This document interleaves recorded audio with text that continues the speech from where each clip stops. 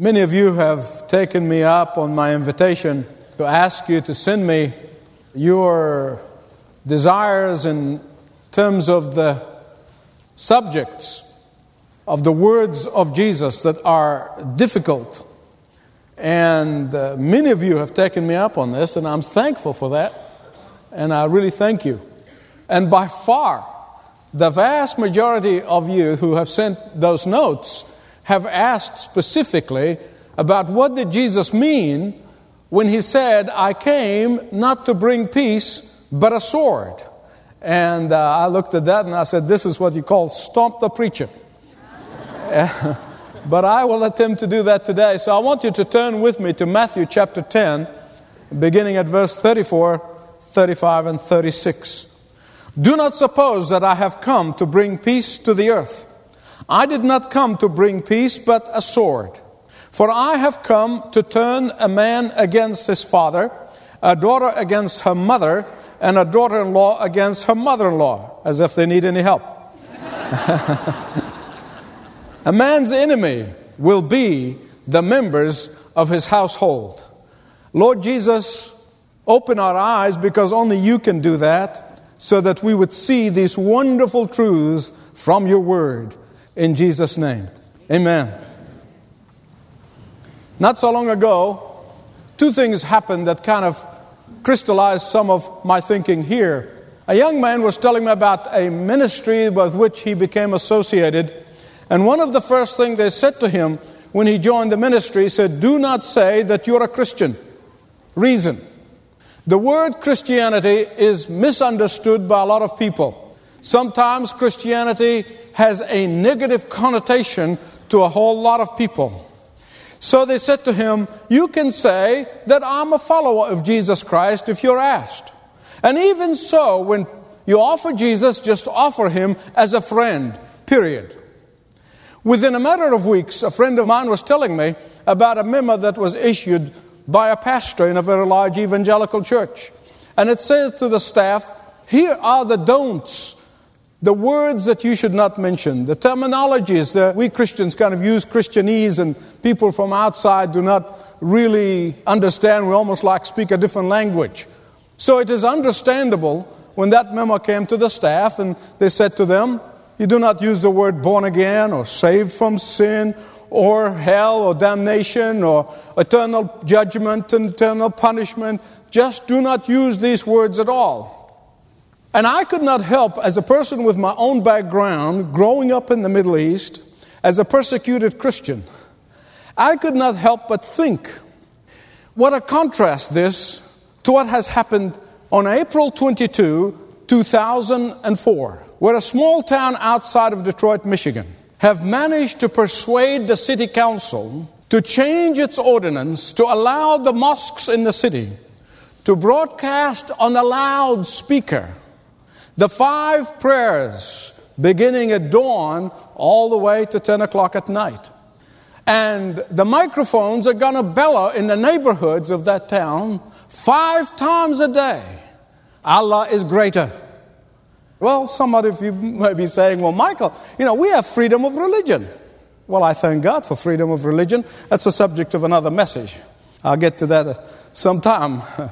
But I want to share with you on a personal level. This is on a personal level now, not on a pastoral level, but on a personal level, the anguish that I personally have felt, my personal observation, understanding all that I understand, and knowing all that I know and have experienced in the first 19 years of my life. And I could not help but think, somehow, the more Christians are watering down their gospel, the more Muslims and others right here in this great land are proud of theirs. The more we are embarrassed about some aspects of the gospel, the more Muslims and others are proclaiming theirs. The more less committed Christians to their faith, the more committed these people are to theirs. I just could not help but think about that. I could not help but think of that contrast. Now, don't misunderstand me. This is not casting dispersion on anybody. That's not my style. It's not my lifestyle. And I'm not even asking you to experience what I'm experiencing or feel what I feel. But this is a phenomenon that seems to be going across the board in our nation. And I'm merely telling you of my own inner anguish at the condition in which I find ourselves as a culture. And it is not surprising, therefore, it's not astonishing to me that before Jesus goes to verse 34 to talk about he did not come to bring peace but a sword, he begins in verse 32 by saying, whoever acknowledges me before men, I will also acknowledge him before my Father in heaven. But whosoever disowns me before man, I will disown him before my Father in heaven. You see, before Jesus can talk about peace, he had to talk about acknowledging him before men. What does it mean to acknowledge Jesus before men? I want you to listen carefully, please. It is far more than just to say, I am a follower of Jesus Christ.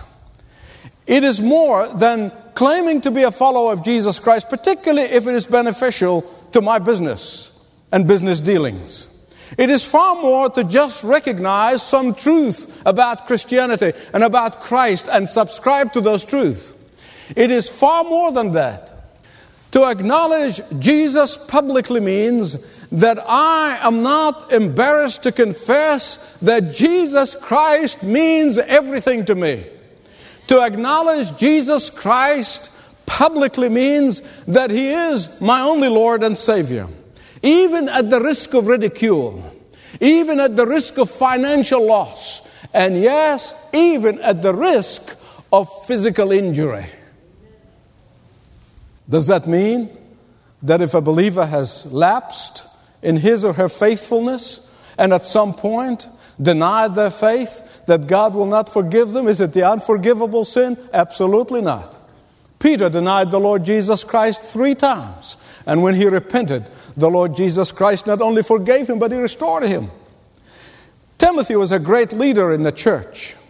And apparently he became politically correct, and he was trying to kind of please different groups in the church. And apparently he became reluctant about openly and boldly proclaim the gospel out of fear. Listen to what the Apostle Paul writes to him and says, 2 Timothy 1:8, so do not be ashamed to testify about our Lord. But beloved, I want to tell you there is a world of difference between lapsing and continuously being embarrassed about the Lord Jesus. It is a world of difference because God always forgives lapsers. God always is ready to restore lapsers. God is always more than ready to engulf us into His arms when we repent and turn to Him. And that is why Jesus warns us. He said, I did not come to bring peace but a sword on the earth. What does that mean? Well, simply put, it means that not everyone is going to accept Christ. And the quicker we get that into our heads, the better off we'll be. It means that none of us can convert anybody. We can love people into the kingdom. We can reach out to people. We can testify to people. We can witness to people. But only God does the converting. The sooner you get that into your spirit, the more peace that you're going to have. It means that not everybody is going to accept Christ. And because of that, that is going to create a problem for the believers. Someone will say, well, Michael, but isn't that a contradiction in the Bible? Isn't it a contradiction when the angels said when Jesus was born, peace on earth, goodwill toward men? Isn't it a contradiction when Isaiah, 700 years, prophesied of the coming of the Lord Jesus Christ, and he said, His name shall be the Prince of Peace? Isn't it a contradiction when Jesus says to the disciples in John chapter 14, verse 27, peace I leave with you, my peace I give to you. I do not give to you as the world gives. Do not let your hearts be troubled, and do not be afraid. Isn't it a contradiction when Jesus said in John 16:33, when he said to his disciples, I have told you these things so that in me you may have peace. Don't we testify to our family members and our friends and our neighbors and our co-workers? Don't we testify that when they commit their life to Jesus Christ, they're going to receive an inner peace that cannot be explained in human terms? Thousands of you would testify to that fact, that when you came to the Lord Jesus Christ, He took that your inner restlessness and He gave you peace, and He gave you joy, and He gave you assurance of the forgiveness of your sins. He assured you of your way to heaven. Isn't that a contradiction? Not at all, my friend. But I can understand. Many times I try to put myself in the place of somebody who really does not believe. I try to put myself in somebody who's reading the Bible and really has not understood what the gospel is all about, and begin to read these things. I did not come to bring peace, but a sword. If I was not a committed disciple of Jesus Christ, I would say, wait a minute, I don't want this. Wouldn't you? I mean, if I did not acknowledge that Jesus Christ is the Savior of my soul and the Lord of my life, and if I've heard these words just spoken or read in the Bible, I wouldn't want to be a Christian. I mean, my attitude would be, man, the world is full of swords. I'm looking for peace. I would say the world is full of hatred and anger. I'm looking for peace in my life and in my family. To so many people that they are weary and they're stressed out and they're looking for that inner peace. Just about everyone I know wants that peace that doesn't make sense to the world.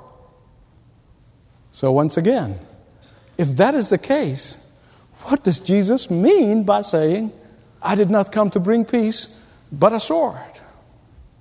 You see, if you take the words of Jesus in this verse at face value, you have to conclude that this is the worst marketing endeavor of all times. I mean, surely, this is not a good salesman here. I mean, Jesus couldn't be a very, very good motivational speaker. Surely, he's not winning friends and influencing people by saying those words. But of course, these words have nothing to do with the inner peace that only Jesus Christ can give you and give me.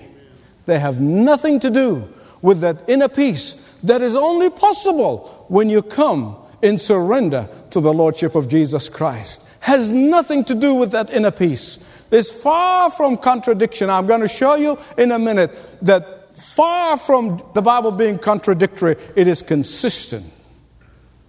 If you take those words at face value, you'll have trouble. But then you have to understand how Semitic people talk, how a Semitic language is framed, and how that language, because that's where a lot of people get off on the wrong track, when they do not understand how it's this put together, how the language of the day, how the language of the time, and how the culture in which the Bible is born. You've got to understand it. Jesus was speaking to His disciples who have already experienced that inner peace that He gave them. Jesus was speaking to the disciples who never knew an inner peace, a peace of knowing that they are forgiven and they are on their way to heaven until they met Jesus. You got to understand, He's talking to them. And therefore, they understood that He was not speaking about that inner peace that only Jesus could give. He was talking about another type of peace, an outward peace. I'm going to come and explain it in a minute. Jesus was preparing them to understand that the very gospel of peace that they have received, that brought them inner peace, is going to be rejected by others. Jesus was preparing them that the very gospel of peace that reconciled them sinners, that reconciled us sinners to a holy God, that this very inner peace that would make two former enemies, as a militant Palestinian and a Messianic Jews can meet together, wash each other's feet. Only Jesus Christ can do that. They understood that this is the peace that Jesus gives. They understood that he was not talking about this. They understood that the very gospel of peace that they have accepted, that they have received, is going to be rejected by others. And those who reject the gospel of peace will also reject the proclaimers of that peace. They will reject the proclaimers of that gospel. And that very act of rejection of the gospel of peace by some will bring conflict and disharmony between them and those who have accepted it. You see, it's the outward peace, not the inner peace. But you know what? This especially going to be felt if those who have rejected the peace of God are the nearest and the dearest to us. And that's what Jesus is warning them about. Those who reject Christ are going to reject us. And that in itself is going to disturb our environment. It's going to disturb our outer peace. Those who reject the claims of Christ, that He is the only way to the Father, that He is the only way to heaven, they will view those who've accepted that truth as arrogant. And that will disturb our peace.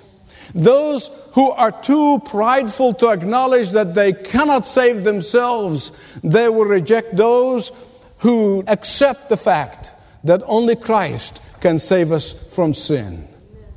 And the closer and the nearer and the dearer they are to us, the more we feel the disturbance of that outer peace. I'm going to give you a personal testimony, a personal example of what I mean. In 1997, I was invited in Washington, D.C. by a very large, politically conservative organization, very prominent. They invited me to come and give the invocation. I was a little bit concerned if they really knew me well enough to ask me to do something dangerous like that. I asked the president the morning of that meeting, and I said, "Are you sure you're ready for me?" He blissfully said, "Oh, yes, we are ready for you." I said, "Okay." So I got up and prayed. And when I finished praying, I said, very simply, "I pray this in the matchless, powerful, and glorious name of my Lord Jesus Christ." And by the time I said amen, I could literally hear the crackling of the ice all over the room. It was so unbelievable. Unless you've been in a situation like this, you will not understand what I'm trying to tell you. Finally, I came and I took my seat on one of the head tables, and there was a man at the table. He was so angry, his face was red. I mean, literally. He was gritting his teeth, and I try to be as nice as ingratiating, sometimes. And his silence was profane. And finally, he grit his teeth and he said, "Why did you have to mention that name?" Well, I smiled again. I said, "What name? What name?" I wanted to pronounce that name. But he wouldn't. I discovered later that he is one of the big funders of that organization. And I'm sure the president of that organization, he'll never have me back. As gently and as lovingly, I was torn on the inside. God knows the truth of what I'm telling you. I was torn on the inside. I didn't want this to happen.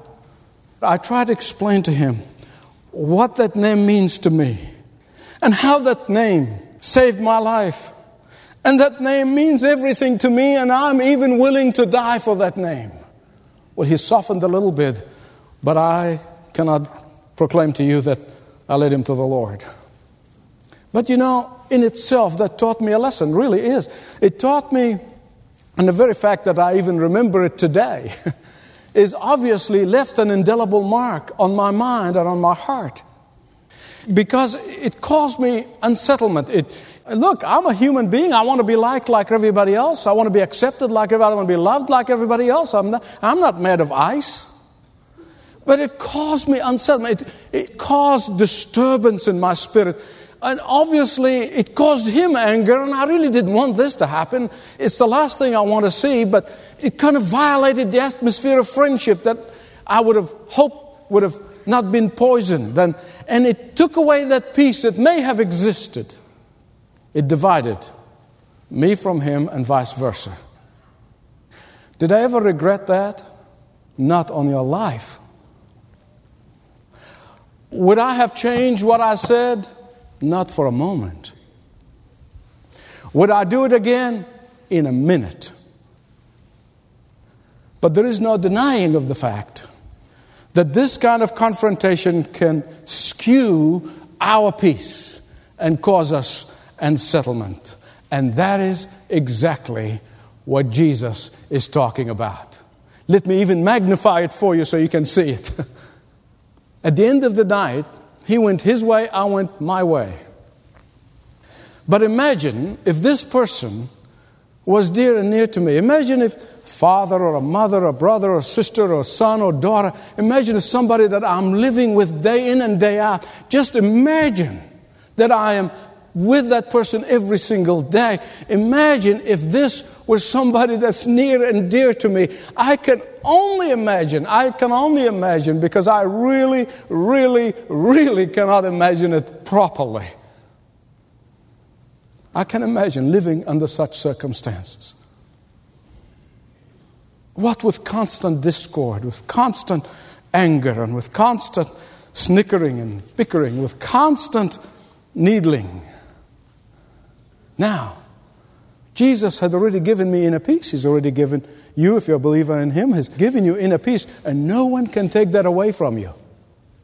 Regardless of the environment in which you live, regardless of the circumstances in which you live, regardless of the relationship that you have, nobody can take away that inner peace that Jesus gives you. Amen. Nobody can take that away. But nonetheless, the outer peace has been disturbed. This is the kind of sort of separation between those who know the peace of God that comes from the Lord Jesus Christ and those who have rejected the peace of God. That's what Jesus is talking about. That's the meaning of this verse. Let me tell you about what the Apostle Paul said in 1 Corinthians chapter 7. I don't want you to misunderstand me, but it's a very powerful thing. And to be truthful to the Word of God, I have to point you to this. In 1 Corinthians chapter 7, the Apostle Paul, who has been called to minister to the Gentiles who have coming to Christ, did not have the Jewish scripture, did not have the background, did not have Abraham, did not have the covenant. They're brand new, coming into the kingdom. One member of the family becomes a Christian and the other isn't. One spouse becomes a Christian, the other spouse does not. And here's what the Apostle Paul is telling them. He said, if the unbelieving spouse, hear me right, if the unbelieving spouse is willing to live with the believing spouse, then rejoice and stay married. If the unbelieving spouse says, I can't live with that, I don't want this Jesus of yours, he said, don't hold on to him or her. Let him go. That's what the Apostle Paul said here. Do you know why? Verse 15 gives you the answer. Verse 15 of 1 Corinthians 7, for the sake of the peace of the believer. For the believer's peace. So when Jesus speaks of His coming not to bring peace, is the Semitic way, listen to me please, this is the Semitic way of saying, this is the Semitic way of expressing what's going to happen to us, what's going to be done to us by those who are going to reject the peace that Jesus gives. They will cause us temporary loss of our outward peace, not our inward peace.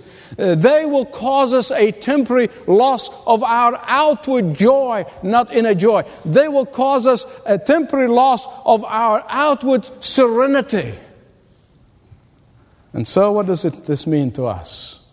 Those of us who love the Lord and those of us who trusted Him with our salvation and Him alone. Not Him plus our works, just Him alone. What does this do to us? There are some people who think that should mean that believers should get into a huddle and ignore everybody else outside of the church. That is not what, in fact, 1 Corinthians again.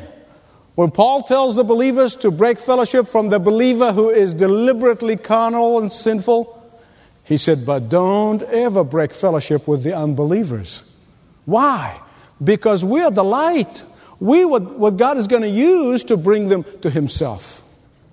Does it mean just get into our huddle and forget those who are lost? Absolutely not. That would be one horrible mistake.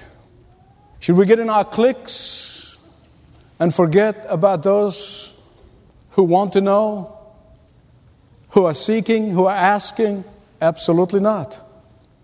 Because Jesus is a sword that divides. Because Jesus is a sword that cuts. It does not mean that we walk away from the unbelieving member of the family. It does not mean that we walk away from the unbelieving friend. It does not mean that we walk away from the unbelieving neighbor or co-worker.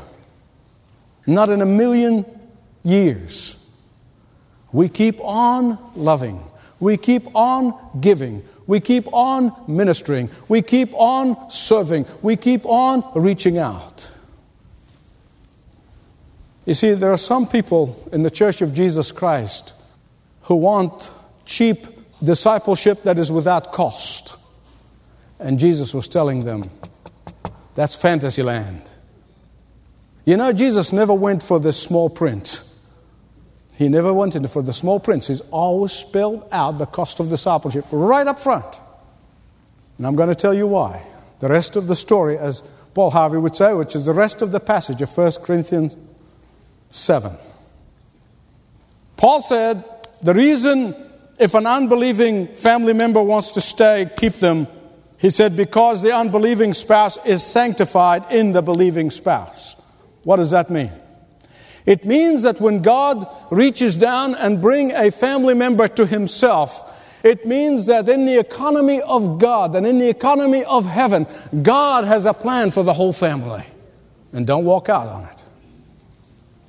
That if God has placed someone on your heart to pray for fervently and consistently, it's an indication that God has a plan for that person, and your prayer is part of God's plan for that person. So in humility, we love everyone, even those who hate us, those who criticize us, those who reject us. We keep on loving them, and we keep on reaching to them. The cost of the disturbance of our outward peace is nothing in comparison to the joy when you see them come to Christ. Nothing in comparison. Thanks for listening to this message from Dr. Michael Youssef, recently featured on Leading the Way. If you'd like to know more about us, please visit ltw.org. That's ltw.org.